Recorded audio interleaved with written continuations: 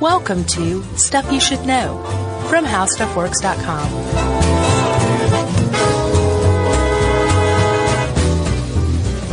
Hey, and welcome to the podcast. I'm Josh Clark, and there's Charles W. Chuck Bryant, and there's Jerry over there. And this is Stuff You Should Know, the podcast. How's it going? It's fine. Great. How's it going with you? Good. Jerry's distracting me a little bit because all I see in my peripheral vision is her practicing her new hula fire dance routine. It's pretty dangerous. It's dangerous, but it's interesting to see out of the corner of one's eye. It really is. Yes. Performance art. Performance hula art. Can you hula hoop? I cannot, sir. I'm too self-conscious to even try it. Yeah. It's a grown man, 44-year-old man hula hooping. Plus, when I do it, like, as I rotate my hips, it makes the sound Say gyrate. Of, like, rotate my hips. Yeah. It makes the sound of, like, almost congealed Jell-O just slopping around in a bowl. You know what I mean? I don't want to make that sound. Yeah, but I did see at the East Atlanta Strut Festivals, one of Atlanta's many great neighborhood festivals. I believe the Strut, to me, is known for having the better music of most of the festivals. Okay. And our buddy Craig Johnson's band played. Space Knife? Not Space Knife. Okay. This one was, can't remember the name of this band, but that band is no longer. Now he's got a new band even. That guy is always coming up with new stuff. You can Always never coming up pin with him new down. He's too good. You should check out Space Knife, though, people, on the web. Yeah. You can find it. It's good. It was in our TV show, too. Yeah, that's his alter ego. But anyway, Craig's band was playing, and I was pretty hoop naive, Okay. at this point, and a few years ago. And there was this lady doing a hula routine to his band playing, and I videoed it. It was so awesome. So she was hoop dancing? Hoop dancing, yeah, like Yes. the neck, the arms, the legs, moving around with it, like supremely talented hooper. Yeah, if you go onto the web and type in hoop dancing, it's going to bring up some pretty impressive videos. Yeah, and it's quite a workout, I could tell. I mean, Yeah. we'll get to that, but just watching her, I got tired. Right. And so I drank another beer and just listened to music. Yeah. And pretended you were hula hooping in your head. Yeah. You're like, I'm so good at this in my head. But I was like, man, that's a thing again? I had no idea, but it's a big thing. Yeah. Hula hooping. Yeah. But it's been around for a while. Yes, it has. For example, Chuck, did you know, as Robert points out, Robert Lamb wrote this article from Stuff to Blow Your Mind. Oh, yeah. And he says that the hula hoop has been around in some form or fashion since before most of the world's religions. Wow. That's really saying something. That is saying something. So let's get in the Wayback Machine. Oh, we're going way back, aren't we? Yeah, let's go back to 1000 BC, my friend. We're in Egypt, and there are little children, Egyptian children, with dried up grapevines they've made into hoops. And They're playing with them. And there's some Egyptian who's like, get off of my patch of sand, kids. Yeah. You know, instead of a lawn. Sure, I get it. That was good. That was all right. So they no doubt use them in similar ways that we did today, but one thing they did, which was a big sporting thing to do for a long time, which I don't get personally, the fun value that is using a stick to push a hula hoop down the road. I think the fun in it is that the hula hoop, as it's traveling down the road, which does seem to be the oldest use of the hoop as a playtime activity, right? Yeah. It wants to fall. It wants to fall over. Sure. Right? So if you can keep it going, then there's probably a tremendous amount of personal satisfaction that you can carry all the way to bedtime with and maybe have good dreams because of. Yeah, I don't even see, if you had a plastic polyethylene hula hoop, a modern hoop, I don't see how a stick, like, how you'd even push it. You would want a stick with maybe, like a fork? No, probably something like a stick with a big wad of chewed bubble gum on it to like just have some sort of point of contact. Because as we'll see when we talk about hula hoop physics, friction plays a big part in making hula hoops hula hoop. Yes. Around the waist, that is. Well, in this case as well, when the true. stick makes contact with the hoop, you're using friction to push it along. Yeah, good point. So I see your point. Like if you're going to use a stick on a plastic hula hoop, it's going to slide off or it's going to want to. Maybe it scares me. That's why I think it's dumb. Maybe I would be made a fool of by the hoop. So I'm intimidated. Maybe at first, but Chuck, you would have to hang in there and stick with it. Yeah. And pretty soon you'd be rolling hoops like an Egyptian kid. Yeah. Like an ancient Egyptian child. Yeah. Hoop rolling was a big deal throughout ancient Greece as well, and Rome. They decorated them with bells and things and toys. 5th century BC, there's, you ever heard of, Ganymede? Of course. Ganymede? Ganymede. He was a handsome hero. Oh, he was. The handsomest, supposedly. There's an old 5th century BC urn of him, where he's holding a rooster that was apparently a gift from Zeus. Yeah. And a hula hoop, clearly a hula hoop. And apparently this discovery, I'm not sure why it's called the Berlin painter urn, but it is. Okay. Again, no idea. But, apparently they said, well, I wonder if hoops played a role in the earliest Olympics. And I guess they've discredited that idea now, but for a while, because of this urn, this picture of Ganymede with a hoop, they wondered. Was it a sport? Yeah. An Olympic sport. But the Greeks supposedly did use hoops for physical fitness, as like a physical activity, in very much the same way it's become popular today. I would imagine an Olympic hula hooper would be sort of like what's the sport? The curler of today. You kind of. Like in ancient Greece, like, hey, what do you, I throw the hammer. What do you do? I'm a hula hooper.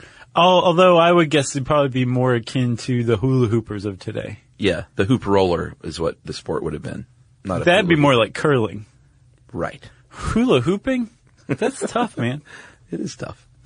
What else? The ancient Britons, they had a battle game called Kill the Hoop. Yeah, I like this one. When they would roll the hoop and try to throw a spear through it. Yep. Pretty neat. Yeah. And dangerous. And apparently they also used it in the hula method, and people would get injured. Yeah, there was a 14th or 15th century. 14th. Was it the 1400s or the 14th century? 14th century. Hula hoop craze. Yeah. In Britain. Isn't that bizarre? Yeah, it is weird. And yeah, people were getting injured. There was a proclamation by the early physicians. They would pull up their like crow's mask, their plague mask, just long enough to be like, stay away from hula hoops, steer clear of those things. Yeah, the warning was hoops kill, was I guess what was posted on the church door. And this was like in addition to being in the way of a spear that was being thrown at a rolling hoop. Yeah. Like this is just from hula hooping. I would stay away from the hoops altogether if I was an ancient Briton. Yeah, because really, if you're like an ancient Briton, you're going from like 0 to 60 as far as like physical fitness goes. Sure. Once you're hula hooping. Oh yeah. You know? Just because you're not just sitting around eating like a lamb's brains. Right. And drinking mead. What else? The Native Americans have a long culture of using the hoop. Yeah. In New Mexico, the Taos Pueblo people, they use them in ritual dances, private healing ceremonies. Yeah. And did you look up this chunky thing? No. Did you find the chunky reference? I did. The Cahokian Native Americans. That was an unusual way to pronounce that. Well, how would you say it? Cahokian? I think in Native American it would be Cahokian. Okay. That's fine.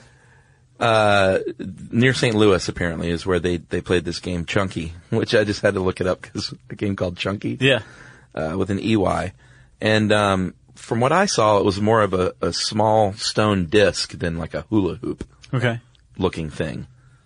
And it was like kill the hoop though in Britain, right? Yeah, they would throw a stick, apparently. It looked like a combination of like, bocce and kill the hoop. Weird. Because I think they would try and throw the spear where the disc would eventually land, and the closest to the disc won. Oh. That's so like they're predicting where the hoop would fall? I guess. This makes sense. Although that's not really like bocce at all. I mean, I get it. There's a proximity element that's bocce-esque. Yes. Yeah, right. Well put. But I don't know. I don't know. Like once I saw that and saw pictures, I was like, I don't even know if this should be in this article. Yeah. Because it's like a small donut. That's a hoop of sorts. I guess so. It's a stretch if you ask me. But it was a big spectator sport, like 50-acre stadiums of people would watch this. Wow. Would go to chunky games. And so Chunky matches. So there was chunky matches in Yes. Cahokia. Yeah.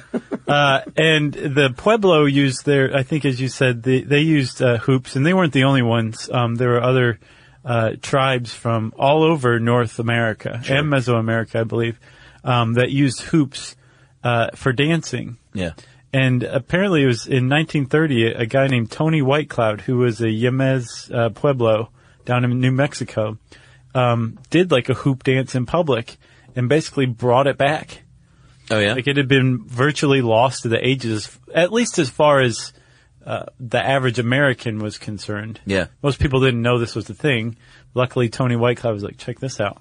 Did an awesome hoop dance.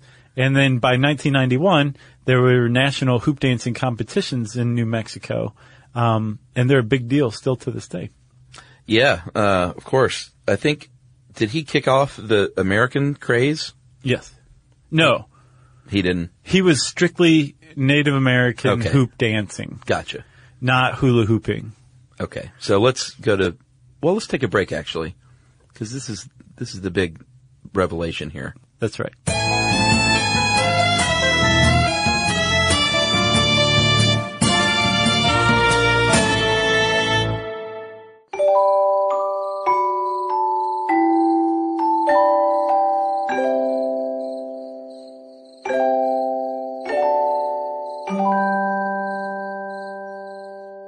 All right, Josh, we're at that point where mainstream America goes hoop crazy.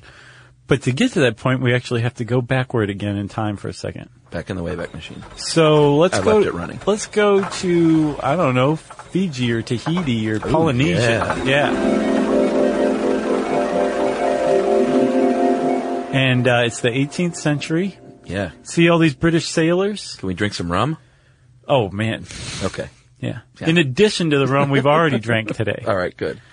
So the British sailors that you see here are noticing a hula dance, right? And they're Yes. filing it away in their mental catalog. Mm-hmm. And now, when they reach Britain again, Yeah. why have we been saying it like that? I don't know. They notice that it bears a striking resemblance to what people do with the hula hoop. You gyrate every time you say that, by the way, in your not, seat. Can't not do it. Okay. So the term hula became applied to the hoop, especially when you used your hips to gyrate, Sure. to rotate them. Yes. When you rotate your hips with the hoop, these British sailors ended up applying the word hula to it, and it stuck. That's where it came from, was Polynesia. Right. Even though there was no hoop involved in Polynesia, correct? Yes. They just kind of ganked that word Yes, they for did. their own purposes. It is 1997 all over again. That was a big 90s term, wasn't it? Ganked, yeah. Let's go watch some X-Files. Let's, actually. Yeah, the movie's coming out soon, right? Oh, yeah, they're doing another one, aren't they? Yep. That thing will never die. I don't think it should. No, keep doing movies. That's what I say. So we mentioned that the Greeks, I believe, used it for physical fitness, right? I don't think we said that. I think I said it. Okay. The Swiss actually came to adopt it for the same reasons too, in the 19th century and early 20th century. Yeah, someone named Emile Jacques Dalcroze. And that was great. That's tough. Had a program called Eurythmics, which, of course, I started singing Sweet Dreams this morning Of course. because of that, and I've been singing it all day as a result.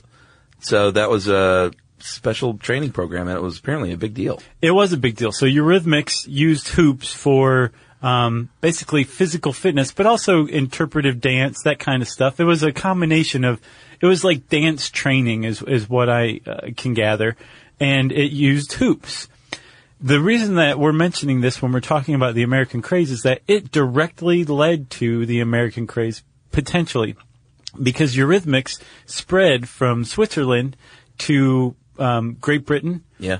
And it was brought in as part of like PE class Yeah. in Australia. And it was in Australia that the founders of Whammo were inspired to create the modern hula hoop that we think of today. Boom. So it's possible they watched a Eurythmics class or heard about a Eurythmics class with Australian kids and then said, well, this is clearly something of Australian design, and let's bring it to the U.S. and start a craze. They said sweet dreams were made of these. Yeah.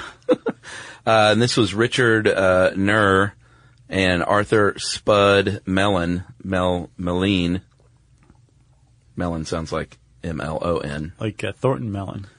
Don't tease me with that movie. The great Back to School. I saw a bit of that recently. Yeah. And the only thought through my head was like, man, why couldn't I have caught this from the beginning? Yeah. Because I wanted to see it all. That and, man, his son is pasty. Oh, yeah. I thought you were saying that was a line from the movie. It should have been. Yeah, his son, Keith Gordon, who became a great movie director. Oh, really? Yeah, the guy from Christine and Back to School. Yeah. Yeah, he gave up acting and started directing movies and directed a bunch of good movies. One called Waking the Dead you should see. I thought Keith Gordon co-starred in They Live. I don't know, maybe. I'll have to check that. So where were we? Oh, yes. The two founders of Whammo. They said, you know what, let's take these wooden hoops. Let's make them out of polyethylene. Let's make them 40 inches, and let's charge $1.98 for them and make them all kinds of fun colors. Yeah. And boom, the hula hoop craze in 1958 was born. Like, it was the definition of a flash in the pan craze. Yeah, a lot of money in a very short span of time. Like a summer, basically. Pretty much. In 1958, Whammo released it, and by the end of 1958, these things were rotting in the warehouse. Yeah. But in the meantime, they sold globally, from the summer to the end of 1958, 100 million hula hoops. Yeah, more than that, I think. Man, my brain. Yeah, you forgot what we were talking about. I almost said Frisbees. Did we do one on the Frisbee? No. I thought we had, but we haven't, have we? No, we did one on the boomerang. Oh, right. Which is like a Frisbee, but not. It's like a dangerous Frisbee. So they sell all these hula hoops. They make a ton of money, over $50 million in a short span of time, which I'm sure they weren't happy with that it didn't last. But they were also probably like an injection of cash like that is great for any business. Yeah, then they moved on to the Frisbee and made even more money. Yeah, and they did not secure a patent for it. I guess it didn't matter in the long run. Well, they couldn't because it was so demonstrably an ancient invention that nobody could patent it. Nope. But they trademarked it. They did. They trademarked the name hula hoop in the United States, which is why we still call it hula hoop today, I guess. Yeah. It just became the We name. should probably put the title with a R in a circle for this. Oh, yeah, we should do that like Barbie. Yeah. It was named the number 35 toy of all time by Time Magazine. And they know toys. They know their toys. And then from 1968 to 1981, there were national hula hoop contests held.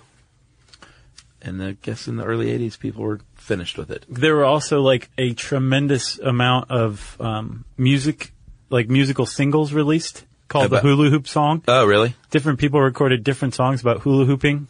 Doesn't surprise me. Yeah, it was a craze, big time. Yeah. And you say that they were done with it by the 80s. Not true. Oh, what, the national competitions? So if you look at hula hooping records, yeah, the most recent hula hoop record is from 2009. Well, but was that part of a national competition? Probably. Or just a guy named Aaron Hibbs. He hula hooped for 74 hours and 54 minutes. Wow. He broke the record of... I couldn't even stand up for that long. He broke the record of a girl named Kim Coberly. She held the record twice, in 1978 with 54 hours and in 1984 for 72 hours. Wow. Which is pretty impressive. Yeah, have you ever seen people that do like hundreds of them at once? Yeah, there's a guy named Paul Dizzy Hips Blair who set the record in 2009 with 132 hoops at the same time. Wow. That's impressive. Mm-hmm. He's basically probably just like the Michelin Man made of hula hoops. Yeah. Did I ever tell you about the surface area man costume in Athens? No. I was out on Halloween in Athens in college, and there was a dude. I know the guy. His name is Blake. He has, you may have seen him. He had big red dreadlocks, kind of a short guy, just a ubiquitous Athens dude. No. He lives kind of in my neighborhood now. I still see him every once in a while. We called him Sideshow Blake because of Sideshow Bob. Sure. And he came in the Georgia bar, and he had these foam discs around his arms, around his legs, around his waist and neck that were huge, like probably 4 feet across. And he was surface area man, and that was just his costume. Because when he moved around, he took up probably 75 square feet of space. And he would just move through the bar and say, I'm surface area man. And I'll always remember every time I see Blake, I saw him at the grocery store the other day. Was he dressed like that? No, but I was like, he wouldn't fit down the grocery aisle. Does he have dreads still? Yeah. Does he really? Still rocking the red dreads. Wow, he's dedicated. He looks exactly the same, actually. But we weren't friends. I could... Actually, next time I see him, actually. I'm going to just walk by him and go, surface area, man. You should. I'm going to do it. All right, let's talk about the Hudsucker Proxy for a quick moment, and then we'll take another break. Okay. Did you ever see that one? I don't think I made it through that one. The Coen brothers? Yeah. Not all of their movies are great. I disagree. I love the Coen brothers, but some of their movies stink. Oh, boy. They're part of my 100% club, where every movie they've made has been great. That is wrong. Which other ones don't you like? The Man Who Wasn't There? Loved it. Bob Robertson? They didn't. That wasn't theirs. Well, it was terrible. Okay. Well, the Hudsucker Proxy, too. All right. I liked it. I would put it at lesser Coens, for sure. You'd have to. But I enjoyed it quite a bit. Tim Robbins and Jennifer Jason Leigh and Paul Newman in a fictitious tale of the invention of the hula hoop. It is not the true biopic of the invention of the hula hoop, but they co-opted it for one of their movies, and it was, I think, pretty great. Okay. But that's just me. Okay. All right. So go ahead. Well, no, that was it. That was all? I just wanted to shout it out. Fine. Well, then let's take a break, because we're about to get into physics. Yeah, and hoop games. Yep. After this.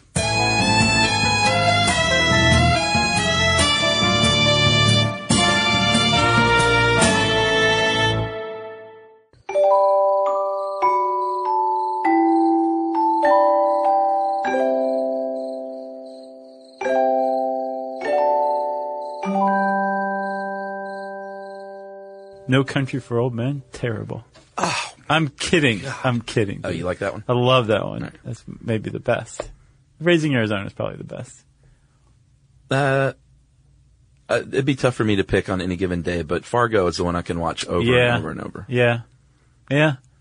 I would say those three are tied for first. Did we just come back from the break just segueing right back into the comments? I don't know. All right, let's do it. We'll see how Jerry edits this. So it wouldn't be a Stuff You Should Know podcast if we didn't talk about the science behind something seemingly unscientific. Well, hula hoops are super complex as far as physics goes, you know. Not super complex. Super complex. There's just a few things. We are not in agreement on stuff today, are we? I don't know. What's going on? So let's say you have a hula hoop, right? And it's around your waist. And you take it and you throw it. You have it up against maybe one hip. Sure. It's making contact with your body. You're starting in the traditional way then. Sure. And then you whip it around to one side. Uh-huh. And as you do, you start rotating your hips. You're gyrating. Right? Uh-huh. I'm rotating my hips, Chuck. Yes. And as you do that, when you rotate your hips, what you're doing is, first of all, you're conserving the angular momentum you gave the hula hoop when you pushed it in a certain direction, you twisted it around yourself, right? That's right. You are the axis. Yes, you are the axis. Yes. And when you move your hips around, when you rotate your hips, you're applying what's called torque. Yeah, because all this hoop wants to do is fall down around on the ground and make you look foolish. It wants to stop. Well, no, it doesn't want to stop because of inertia. It wants to keep going, but it can't because of friction. But it wants to fall down to the ground, like you said, and make you look foolish. Yeah. But ironically, that same friction is keeping it from doing that. Who is the fool now, hoop? The hula hoop. Yep. Fool. All right. Did you talk about the torque? I did talk about torque, and torque is a twisting force where you're twisting your hips, and you're thrusting the hula hoop around in a circle, and what you're doing there is contributing to the centripetal force. That's right. And not centrifugal. No, centripetal. Two different things. Is a force that moves at a right angle to the motion of your body. So it keeps that thing whatever it is, say hula hoop or tractor tire, which by the way, someone set a record hula hooping with a tractor tire Shut once. up. Really? Yeah, for like 70 seconds, a 54-pound tire. How big was the person? Oh, I'm sure he was ginormous. All right. I think he was from like Belarus or something, you know? Oh, yeah, they do that on a daily basis. Yeah. So, with the centripetal force, since it's going at a right angle to the direction that you're thrusting your hips, Yeah. it's constantly going to move around a circle on the axis. That is centripetal force. Boom. Or centripetal motion, I should say. Yes, and when this hoop wants to fall, of course, we're talking about gravity. Gravity wants to win that fight. But if you keep that pulsing gyration going, then you're going to keep that hoop just a little ahead of the curve. Yeah, that's apparently the key. And Robert puts this in here as a kind of like a throwaway thing. Yeah, that is the total key. I think that's the key of hula hooping is you want your hip to move just before that I guess wave that comes in contact with your body again comes in contact. Like Yeah, comes it's almost back like around. a catch and release in a way. Okay, Like yeah. you're catching it yeah. on your hip and Yeah. then slinging it back around. No, Right. I'm gyrating. Yeah, you are. Wow. There's a lot of gyrating going on in this room right now. There is. It's crazy. So there's a few different parts of the body at work. I don't know why in 2004 they needed a 15-page study in the Journal of Biological Cybernetics to figure this out, because if you just look at somebody, you can tell that the hips, knees, and ankles are really what's at play keeping that thing going. And that's if you're just doing the hip hula hoop. Not hands and neck and legs and all that, of course. Yeah, just the standard hooping, right? Yeah. And so another study, I think 4 years later in the Journal of Human Movement Science. I don't know why they needed that one either. Well, they built upon this 2004 study and said, okay, you use your hips, knees, and ankles. Everybody uses it. But depending on the individual, there'll be different contributions from the hips, knees, or ankle. Depends on the motion of your ocean. Exactly. So it's like the individual, everybody uses the same parts, but they use them in different percentages to come up with the hula hooping motion. Yeah, I bet certain body types are better at this than others too. Yeah, it's slim. Yeah? Yeah. Probably so. I mean, the one in front of Craig's band, she was pretty slim, I guess. Sure. She was working that thing, man. It was pretty amazing. Hula hoop. So that's hoop dancing. When we'll finish up here with some other games. Well, we didn't talk about hoop dancing. We were just talking about hula hooping. No, we talked about hoop dancing at the beginning with that lady. Oh, yeah, okay. So that's hoop dancing. Okay. That's when it's around the neck and then you work it down around your hips and then up one arm and then up the other arm. Right. It's pretty impressive. Your standard hula hooping, of course, which we've covered. Speed, endurance, depends on what you're after. Sure. Like I want to do this for 20 minutes or I want to do it 74 hours. really fast for 5 minutes. Okay. Hoop rolling, That's one of my favorites. hoop trundling, Yeah. like you're a little ancient Egyptian kid. Yeah. I'd like to see you do that. Hoop rolling? Sure. Let's do it. Let's do a video for that. Okay. We could do a periscope of it. Oh, yeah? Let's do that. Are we going to start doing that? We could do at least one of me hoop rolling. I think we're going to get emails Yeah, on that. they'll turn out in droves to see that. Sure. Hundreds of people will show up for that. There's one not on this list that I want to give a shout out to. All right, what? It was invented apparently in Belgium. They call it Belgium skipping. It's called ankle skipping. It's where you put the hula hoop on one foot around one ankle, and you use it to hula hoop. You make the hula hoop motion with that one, and as jump? it comes around, you jump through the hoop with the other one. Yeah. I can't believe it wasn't on this list. Yeah, that's a solid hoop endeavor. But apparently it's a pretty recent invention from like the 60s. Oh, really? Uh-huh. All right, that makes sense. That's sort of like hoop jumping, but not quite. No, hoop jumping is more like jump roping with a hula hoop. Yeah, but that kind of reminds me of that, too. Okay. Hoop jumping is when you hold the hula hoop, the top of it, and then you swing it around your body and jump up and down. Okay. Like you have nothing better to do in life. Right. Like you can't find a jump rope. You haven't heard of those before. Return the hoop. This is the only one I was ever good at. That's when you hold it vertically and you fling it out as hard as you can backwards, and it sort of spins in place and comes back to you. Right. And if you're not expecting it, you're going to turn and run because it is startling. We've already talked about kill the hoop. We don't recommend you use spears to do that. Or just make sure nobody's in the vicinity of where the hoop is. Yeah, good point. You don't want to combine hoop trundling and kill the hoop. Because you'll kill the hoop trundler. No. And I'm not even going to cover this last one. I dare you to, though. I like this one. Hoop your environment. Yeah, all right, go ahead. So it's like you put hula hoops around and you jump from them. Like they're islands and there's lava in between. Okay. What's wrong with that? I don't know. Too childish? No, I'm very childish, but I don't know. It just didn't float my boat. You're childlike, not childish. Oh, gotcha. Big difference, man. Well, we talked about exercise. It is legitimate exercise. Our hula hoop classes now. Apparently, Marissa Tomei, the actor, took hoop fitness classes to lose weight or to get in shape for her movie The Wrestler in 2008. First Lady Michelle Obama has very famously hoop worked out. Yeah, hooped the lawn of the White House to say, hey kids, get active. And at the U.S. Open. Yeah, you can still have fun by doing this. Yeah. And they even did another study to see what kind of calories you could burn. Lots of hoop studies. Too many.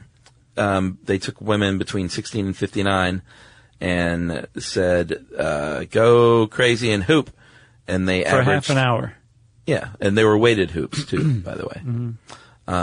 Which is not to say they were super heavy. They're generally still pretty lightweight. Yeah, but strangely, a weighted hoop is easier to keep going. Yes, which makes sense, I think. And they average 151 beats per minute. BPMs. Is it a beat? Yeah, heartbeats. Oh, their heart. Yeah. Yeah, Tribe Called Quest would be proud. You're right. And that is burning 7 calories a minute or 210 calories during a half hour of hooping. So that's good exercise, people. That's like weightlifting type calorie burn. Yeah. Plus also, like if you just break it down to calorie burn, first of all, Chuck, I want to do an episode, and I'm not quite sure how to frame it yet. It doesn't have a thesis. But there are so many like medical myths out there that are just taken as fact. Sure. Even by the medical establishment, even though, like, if you asked a doctor, like, is this fact? They would be like, no, actually it's not. Yeah. Like drinking 8 glasses of water a day. Yeah. Totally made up. I knew you were going to say that one. Like, I think we should do one on medical myths sometime. What do you think? We should. Have we not? No. Like, part of me wants to say we have, but I think things have just come up, like, here or there over the years. Anyway, even if you take the calories out of the equation, just hula hooping, the standard hip gyration hula hoop, will really, really work out your core. Yeah. Like, you don't even need a hula hoop. No, you can just sit in your chair and do what I'm doing now. Yeah. Like I'm sweating. Yeah. Right now. You totally are. My upper lip is broken out in perspiration. Modern hooping, burlesque uses hoops. If you go to any music festival these days, you're going to see the ladies like I was talking about, or they might have them decked out with LEDs or even fire. Well, what's neat is LED hula hoops in particular are really displaying like the physics of hula hoops. Pretty neat. Through like what's that type of photography? LSD? No. No. What's that photography where you just keep the shutter open so it like high exposure or long exposure? Yeah, you just said it. Keeping that shutter open. It's like when you see the pictures of the cars on the freeway at night, and it's just like a long trail of headlights. Yeah, but there are photos out there of LED hula hoops there. It's just like you can see. Yeah. They don't just keep like a flat path. They go all over the place in some way. It's really neat. It's pretty cool. What about this lady, the Israeli sculptor? Did you watch that? I saw a couple pictures of it. Yes, her name is Sigalit Landau. Mm-hmm. And in 2003, she did a performance art / political statement piece where she it was called Barbed Hula. Mm-hmm. And she was naked and hula hooped with a barbed wire hula hoop. That just tore her abdomen up. Yeah. It's really rough. Yeah, it was pretty disturbing, but she said she was on an Israeli beach that she defined as the only calm and natural border Israel has. So she was making a statement, my friend. Well, she's an artist. That's what they do. I got a couple of last things. Let's hear it. In that hula hoop craze of the 50s in America? Yes. Yeah, not the 14th century Breton one. Okay.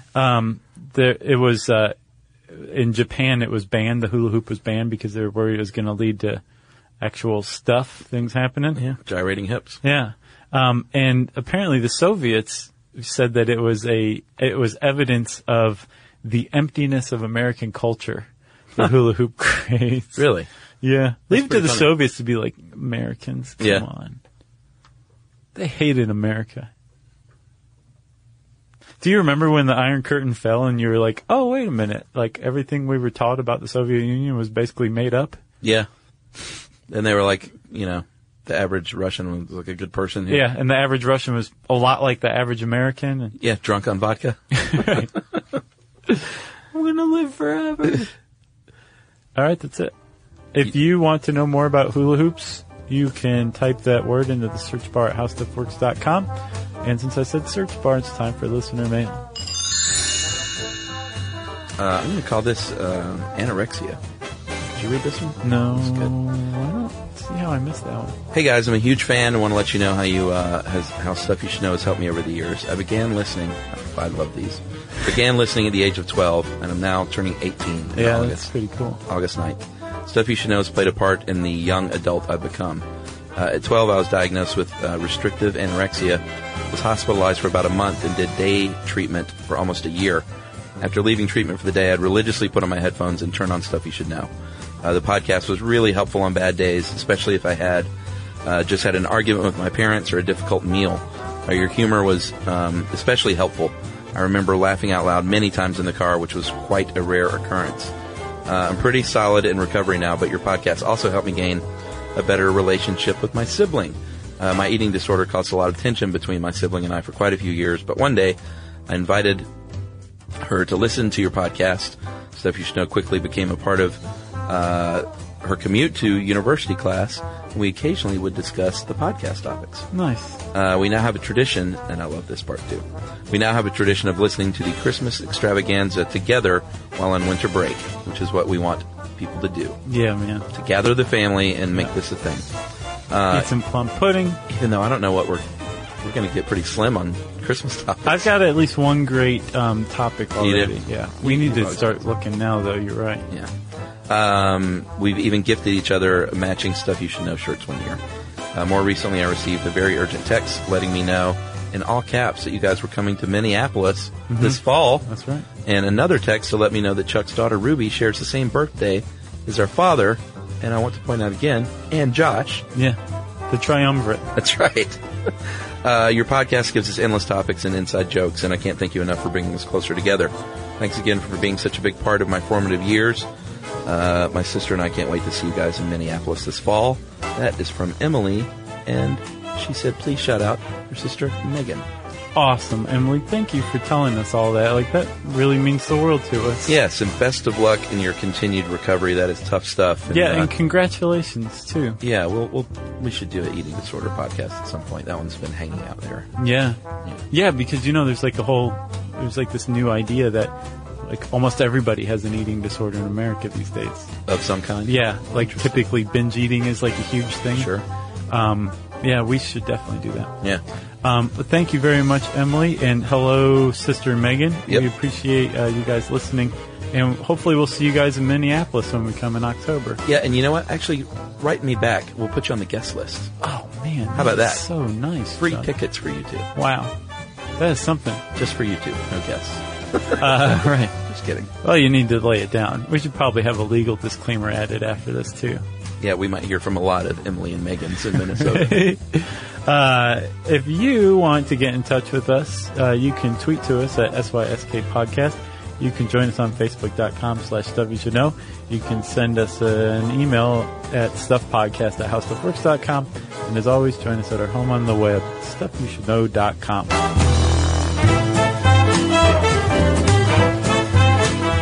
For more on this and thousands of other topics, visit HowStuffWorks.com.